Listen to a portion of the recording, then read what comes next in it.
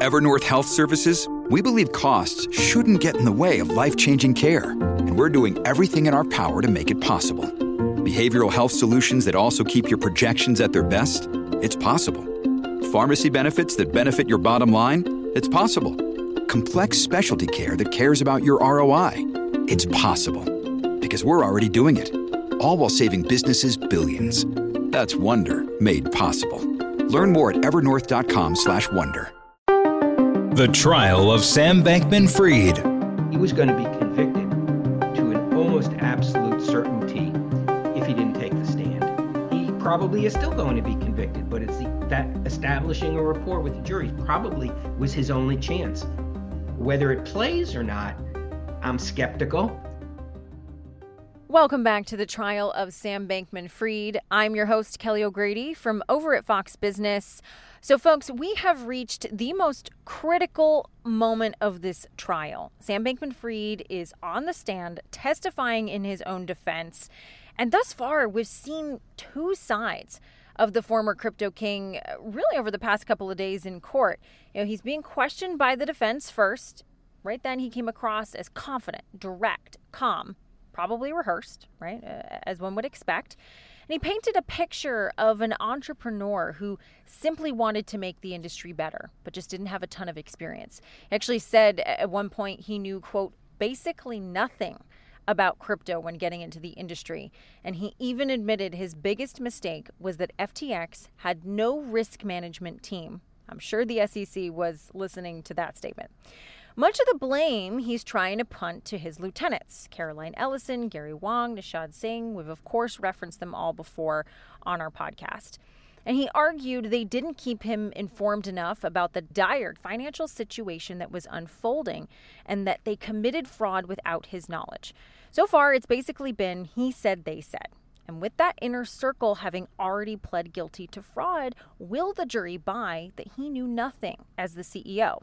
The prosecution, though, they got their crack at him. They started today, and another side of SBF is emerging here. One, frankly, with a bit of memory loss. Countless times, the prosecution has asked SBF to confirm that he said something in an interview or wrote something in an email. His responses, for the most part, have been, quote, I can't remember, or, quote, I can't recall. In a brutal line of questioning, Assistant U.S. Attorney Danielle Sassoon, she repeatedly flashed up tweets and emails, played audio recordings confirming SBF did indeed say the things in question. Now, of course, not remembering what you said isn't a crime. And in fact, it can be a pretty effective way to avoid incriminating oneself. But how does that switch play with the jury?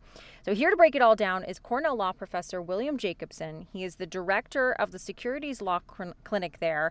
He's litigated many high-profile cases, so I'm eager to get his take on how SBF is faring on the stand thus far. So Professor Jacobson, welcome. Thanks for spending time with us today. Thanks for having me on. So right off the bat, I want to get your reaction to him taking the stand, because there was a lot of questions about whether he would. Is this a Hail Mary? In your opinion, was this smart to actually get on the stand and open yourself up to this questioning that we're seeing from the prosecution? Well, I know a lot of criminal defense lawyers would say that somebody in his position should not take the stand. He's only going to make his situation worse. On the other hand, he was going to get convicted if he didn't take the stand. If he couldn't somehow portray himself as a victim of circumstance, a victim of other people, he's going to be convicted. So you don't know whether it works until you find out whether it works. But I could certainly understand why somebody in his position would think this is his only way out. Because even if he were convicted, no matter what his personal circumstances, no matter what his contrition about what he did, he's going away for tens of years. So I think he just rolled the dice, which is pretty much what he did at FTX. Fair point, right? So you talked about, though, that this was his opportunity to paint a picture, or share his side of the story. So I do want to dive into a little bit of what we learned when the defense was questioning him first. So he kind of painted himself as this entrepreneur, an innovator who saw a need in the market, cobbled together a team, but wasn't an expert himself. So it was very much, hey, we're flying the plane while building it, which reminds me a little bit sometimes of defenses you've seen in the Elizabeth Holmes case and other cases where you have some kind of a startup and a new company on the block. In your experience, does that, hey, I just got over my skis, does that defense work? I don't think so, because the question is, did he tell investors, hey, we're building this plane while we're flying it? Chances are not. And I think that was, at least from what I'm able to read online, a part of the questioning by the prosecutors in cross-examination, which is that narrative is inconsistent with everything he said for a number of years publicly. So I think that's the problem with it, is that, did he say to people, give me your money, I have no idea what I'm doing, we have no risk management team, and I'm just building this as we fly it? Did he say that? No, that's not what he said. And I think that's what the prosecution has been pointing out. And so that's the problem with that sort of defense. It's an interesting point that you make, because it is a fine line. I've worked on the other side of investments where entrepreneurs will pitch their idea, right? And really at that point, in many cases, it's a sales pitch. It's trying to get someone to believe, hey, this is going to work. And you're kind of trying to downplay the risks, upplay the reward that the investor could get from it. But to your point, there is that line where you could potentially cross, where you're lying versus painting the most optimistic future of what something could look like. You mentioned the risk management team, though, which to me was such a moment for any civil suit that could come in the future, and certainly there are going to be many. But he basically said, it left FTX with no oversight, that his biggest regret was not having that risk management team. You are an expert in securities law. I imagine the SEC was perking up when they heard that to use in the upcoming civil trial against him. Well, I'm sure they were, but his concern as a person is not spending the rest of his life in jail, as opposed to having a big judgment against you that you're not going to be able to pay anyway. So I think that that line, again, may expose him to civil liability. But at this point, if you're Sam Bankman-Fried, what do you care? That's tomorrow. That's a year from now. That's down the road. You've got to avoid a 20 or 30 or 40-year prison sentence in federal court, where you don't get time off for good behavior. So I think that's really his focus. And so I doubt that he's really thinking much about civil lawsuits. Well, I guess to your point, we don't have debtor's prison in this country, so he's tackling the problem at hand. He spent a lot of time on the stand refuting the testimony from Inner Circle members, and we've talked a lot about it on the podcast already, that Nishad Singh, Caroline Ellison, Gary Wang, they all are saying, hey, Sam Bankman-Fried was directly in charge of everything. He told us to commit this fraud. He told us to donate to politicians in our names, and it's really coming from him, all sorts of things. There was one moment in particular that both sides of the coin recounted, where SBF asked Wang and Singh to fix an account on FTX that kept going negative. So essentially having a balance that was less than zero, which normally wasn't allowed on the platform. Now, Singh and Wang testified that SBF directed them to build something in the code that allowed the account to exist without that red flag. So it could essentially continue to go negative without setting off any alarm bells. They say, he told us to do this. SBF testified that they simply told him the situation was fixed and he wasn't aware of the solution. And so these recountings of conversations, like I said before, it's very he said, they said. How does this play in your experience with the jury when there isn't that smoking gun, there isn't that screenshot of a text message or a spreadsheet or something, and it really is one person's word against another, or in this case, a few? Well, I think that's clearly the gamble he's taking, which is that they go back into the jury room, they read the instruction on proof beyond a reasonable doubt, and they say, we don't know who's telling the truth. And therefore, that's not guilty. We think he maybe did it. So I think that's his gamble here. That's his ploy, is to so confuse things and create it so that it's one person's word against another.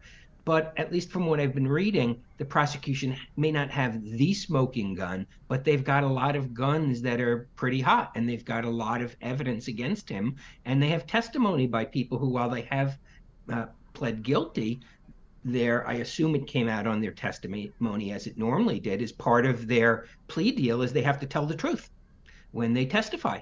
And if they don't tell the truth, their plea deal gets thrown out. So these are people, who, while you could paint them as tailoring their story to get him because they got a plea, they have a lot to lose if they're proven wrong. So I think that I would be surprised if he walks on this, but clearly his goal was to establish a rapport with the jury, to get the jury maybe a little bit confused, to get the jury to have sympathy for him as a victim of all these people who are around him, and with the instruction on proof beyond a reasonable doubt, to find not guilty. I'd be shocked if that happened, but that's the only hope he has. And it only takes one to hang a jury, right? It only takes one Right. person to, in the room, put themselves in his shoes. Maybe you get someone who started a company before and has had those moments of, oh gosh, everything's spinning out of control. He does put a lot of blame in his testimony on Caroline Ellison, and of course her entire testimony was throwing him under the bus. But there was this one part that came up about how she ignored his advice as CEO of Alameda Research, the trading fund, or rather the hedge fund. She ignored his advice to hedge when the crypto market started to tank. And in her testimony, she even brought up a list titled Things Sam is Freaking Out About. And there were a number of things on there, but hedging was one of them. So he's talking about, oh, this was all her fault. Everything went to crashing down because she didn't hedge. And it sort of comports with the fact that she identified that he had been telling her all along that, okay, we need to hedge this risk. We need to do this. That kind of, for me, seemed a bit of a win for the defense there, that they were able to tease out and corroborate that even in her own story. What are your thoughts on that moment? Well, assuming it went down as well for him as you described, then that's a win for him. But what does that really have to do with the charges against him? I mean, he's charged with fraud. Part of the fraud is concealment to the investors, and essentially mismanagement and self-dealing with regard to the funds. So yes, others may have done something wrong, but that doesn't necessarily excuse all the things he did wrong. This is, in my view, just assuming the allegations are true, this is really not a super complicated case. This is a Ponzi scheme case. This is a Ponzi scheme using a complicated product, a complicated financial product, and a complicated financial setup. But at the end of the day, the prosecution is mostly alleging that he defrauded people to self-help and to enrich himself by not being truthful with them. So I think that the fact that there might have been one other person or two other people who made mistakes along the way, I don't think is an excuse for him, but it's all he's got to go with. I'm Charles Payne. Listen to my Unstoppable Prosperity podcast so I can get you making money right now. Whether stocks are hitting new all-time highs or in free fall mode, opportunities abound. So why are so many potential investors still sitting on the sidelines? In a new season of my podcast, I'm going to get you in the game. After 38 years on Wall Street, I'm ready to impart some lessons and get you invested in the greatest wealth-generating machine in history. Listen anytime, everywhere at foxbusinesspodcast.com or wherever you listen to your favorite podcast. Well, it's interesting that you bring up the Ponzi scheme comparison, because he has, of course, been compared a fair amount to Bernie Madoff and, of course, that monumental fraud back years ago. And there's been a lot of argument that, well, even though this is crypto and it's complicated, fraud is fraud. It's really not that complicated in this case. I don't know if the prosecution has proven, as it would in a Ponzi scheme, that the intent to create this was there from the beginning, but I'm certainly starting to see threads where, as things were unraveling before that November crash, he was sharing with investors, in June, in July, etc., a couple of months before, things that he potentially knew were untrue, at least based on the testimony of his inner circle. In your experience, though, when something like a crypto case or sort of a very complicated financial system is brought forth, is there the risk that you confuse the jury, or the risk that the defense makes it so confusing because there's this sort of nebulous system that the jury has to wrap their minds around? Because that's something that I've been a little bit wary of as I'm reading the transcripts and have sat in the courtroom, that there are moments where all these little pieces are being called out, but it's almost like you may miss the overall picture through the weeds. What's been your experience in more complicated financial cases like this one?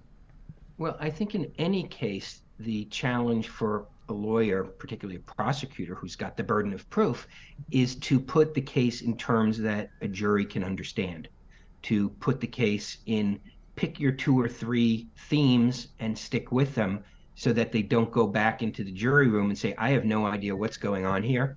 And maybe that leads somebody to vote not to convict. So I think that's the challenge. And I think that's why it's really important to be able to watch and hear the testimony. You're in that position. I'm not in that position. And most people are not in that position. What is the feel in the courtroom? What are the reactions of the jury? Are they staying awake? Are they paying attention? Those are really factors that you need to be there. If a trial were televised, it helps. Doesn't give you the full feel of being in the courtroom, but it gives you a feel. So I think it's really important that people like you who are in the courtroom, the sense you're getting from it, as opposed to those of us who are reading news reports or hearing about it. But yeah, the prosecution has the burden of proof here. They've got to put it into terms that the jury can understand.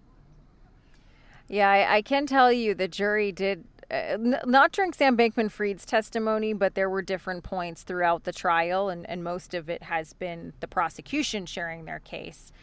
There have been moments where people looked sleepy, where eyes were starting to flutter, as you start to, get, because, you're sitting there hours and hours and hours of testimony. And if it's not your thing, like it is mine, and I'm a total nerd about this stuff, seeing spreadsheet after spreadsheet gets kind of boring. But I love that you brought up that point about kind of the feel of everything, because I think so much of how this plays with the jury is not necessarily what's said, but how it's said. And our producer inside, she came out today and she shared this bit of color with me. She said he's answering questions when the prosecution is asking him like a sullen, defiant teenager. When the child doesn't want to talk to their parents. And I burst out laughing when she said that to me, because it was you can picture it exactly, because I wasn't able to be in there for some of it today. But how much of it is what isn't said in your experience? Body language, tone of voice. Admittedly, none of the witnesses from the prosecution have been particularly compelling, even if the content of what they're saying is shocking. So how does the attitude he's bringing affect things in your perspective? Well, I think that's very important. It's not going to outweigh the physical evidence, the demonstrative evidence, the emails and the text messages and the other electronic evidence. But do they like him? Does the jury like him?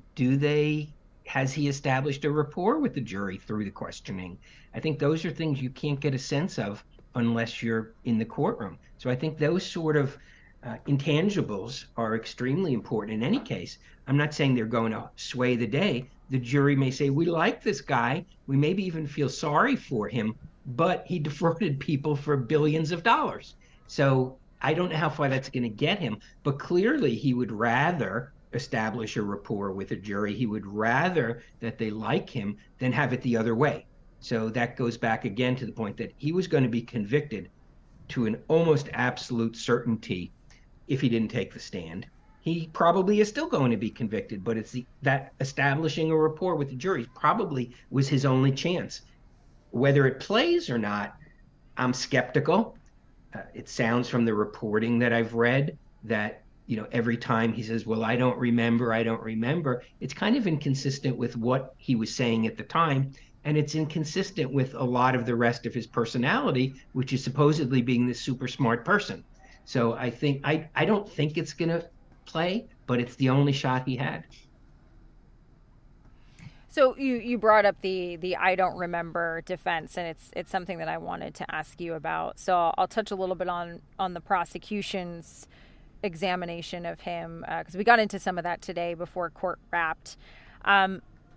Most of the time when he was on the stand and the defense was questioning him, he was very calm, direct, as I said before, and he would actually offer context and specific examples. Judge Kaplan even would admonish him from time to time, saying, hey, stay on track. We don't need this extra color, yes or no. So then all of a sudden when the prosecution is asking him questions, and to your point, he's saying, I don't remember, I can't recall. It was a really stark change for me watching this, because I'm going, wow, just a few minutes ago, we saw you very willing to answer questions. Of course, they're probably rehearsed with his counsel. But that really landed for me of, okay, now we're seeing a very different side of him. That strategy of, I don't know, I don't recall, certainly he avoids incriminating himself, but how do you think that 180 lands with the jury? I would be shocked if that works. It's one thing to not recall a few things. We're all like that. We can't remember everything that happened in our life, particularly years ago. But when it's something you would expect him to remember, when it's something he tweeted about, or he gave interviews about, or sent emails about, or text messages about, you would expect him to remember those things. So, I assume the prosecution will make a big deal about the I don't remembers in the closing arguments. So their point in the examination, in the cross-examination, is to get him to say things that they can then use in their closing argument to convince the jury to convict. Remember, you don't get to give your closing statement in the cross-examination. So I can't imagine that strategy is going to pay off for him at the end of the trial, which is when they're giving the closing arguments.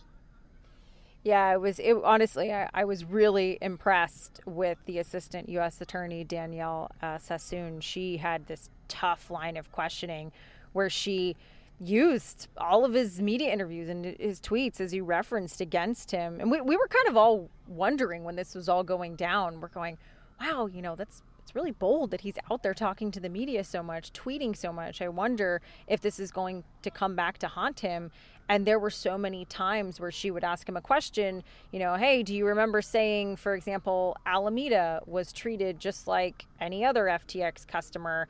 And he'd say, nah, I can't recall, and should play an audio recording from a podcast or should flash up an email. And it was just one after another, these Perry Mason gotcha moments, if you will, that felt potentially very powerful for a jury to debunk that, hey, I don't know, line of questioning. But, before I let you go, one final question for you, because there's been a tweet that's been referenced a number of times in the prosecution's case, in the defense's case, and it's from November 7th. It was right before everything came crashing down. And he tweeted out something to the effect of FTX is fine, assets are fine. Of course, meaning customer assets in this case. Prosecution has said, well, this shows that he was lying to the public because at that point he knew where things stood financially with the company. SBF also used that tweet in his defense, arguing, well, he really believed that at the time, that he could get customers their money back, so it wasn't a lie. If you play it out, though, he goes and he deletes that tweet a couple of weeks later. And it doesn't exist anymore. But, of course, anything you post on the internet, they can find. People are finding out the hard way about that. Yes, certainly. We all are. A good lesson to note from this case. And the prosecution asks him about that. Well, why did you delete it if it was true? And the fact that he deleted it, if I put myself in a juror's shoes, I'm going, wow, that feels really shady, very evasive, very concerning. How do you think that played in that moment? Well, sure. The destruction of evidence that's incriminating is even more incriminating than the evidence originally. So the fact that he tried to delete it, he could have explained it away, said, oh, I left it there because at the time I tweeted it, I thought it was true. Well, if that's what you thought, why did you then delete it later on, perhaps not understanding that, a government criminal subpoena to Twitter gets everything you've ever done on Twitter. It probably even gets, I've heard, your drafts, the ones you never sent, which is actually quite frightening. So I think that the attempt to cover up your crime may not be worse than the crime, but it's worse evidence of the crime than just leaving there to begin with. Yeah, such a great point. That was my reaction too when this tweet has been brought up a number of times of, well, if it was true, why not just leave it there? Sure, we've all deleted things that haven't aged well, or, a post that doesn't get that many likes. I'm certainly guilty of that. But it does, I imagine, lead a juror to question, well, was he already starting to cover his tracks and get ahead of potentially what might be coming now just roughly a year later? Professor, thank you so much for spending time with us. I really appreciate your insight and just talking us through how all of these moments are playing potentially for the jury. It won't be long now before we find out. So thank you so much for your time today. Great. Thanks for having me on. All right, folks, that does it for us today. Thank you, as always, for listening. Remember to subscribe and tune into future episodes. We are dropping every Monday and Wednesday. Our breakdown of SBF's testimony will continue on the next episode. We'll get more into how the prosecution is faring in their cross-examination, how SBF is faring in his answering of their questions, and we could even have closing arguments at that point, depending on how quickly this all wraps up. That's all for now. Listen ad-free with a Fox News Podcast Plus subscription on Apple Podcasts. And Amazon Prime members can listen to this show ad-free on the Amazon Music app. It's time to take the quiz. 5 questions, 5 minutes a day, 5 days a week. Take the quiz every weekday at thequiz.fox and then listen to the quiz podcast to find out how you did. Play, share, and of course, listen to The Quiz at thequiz.fox.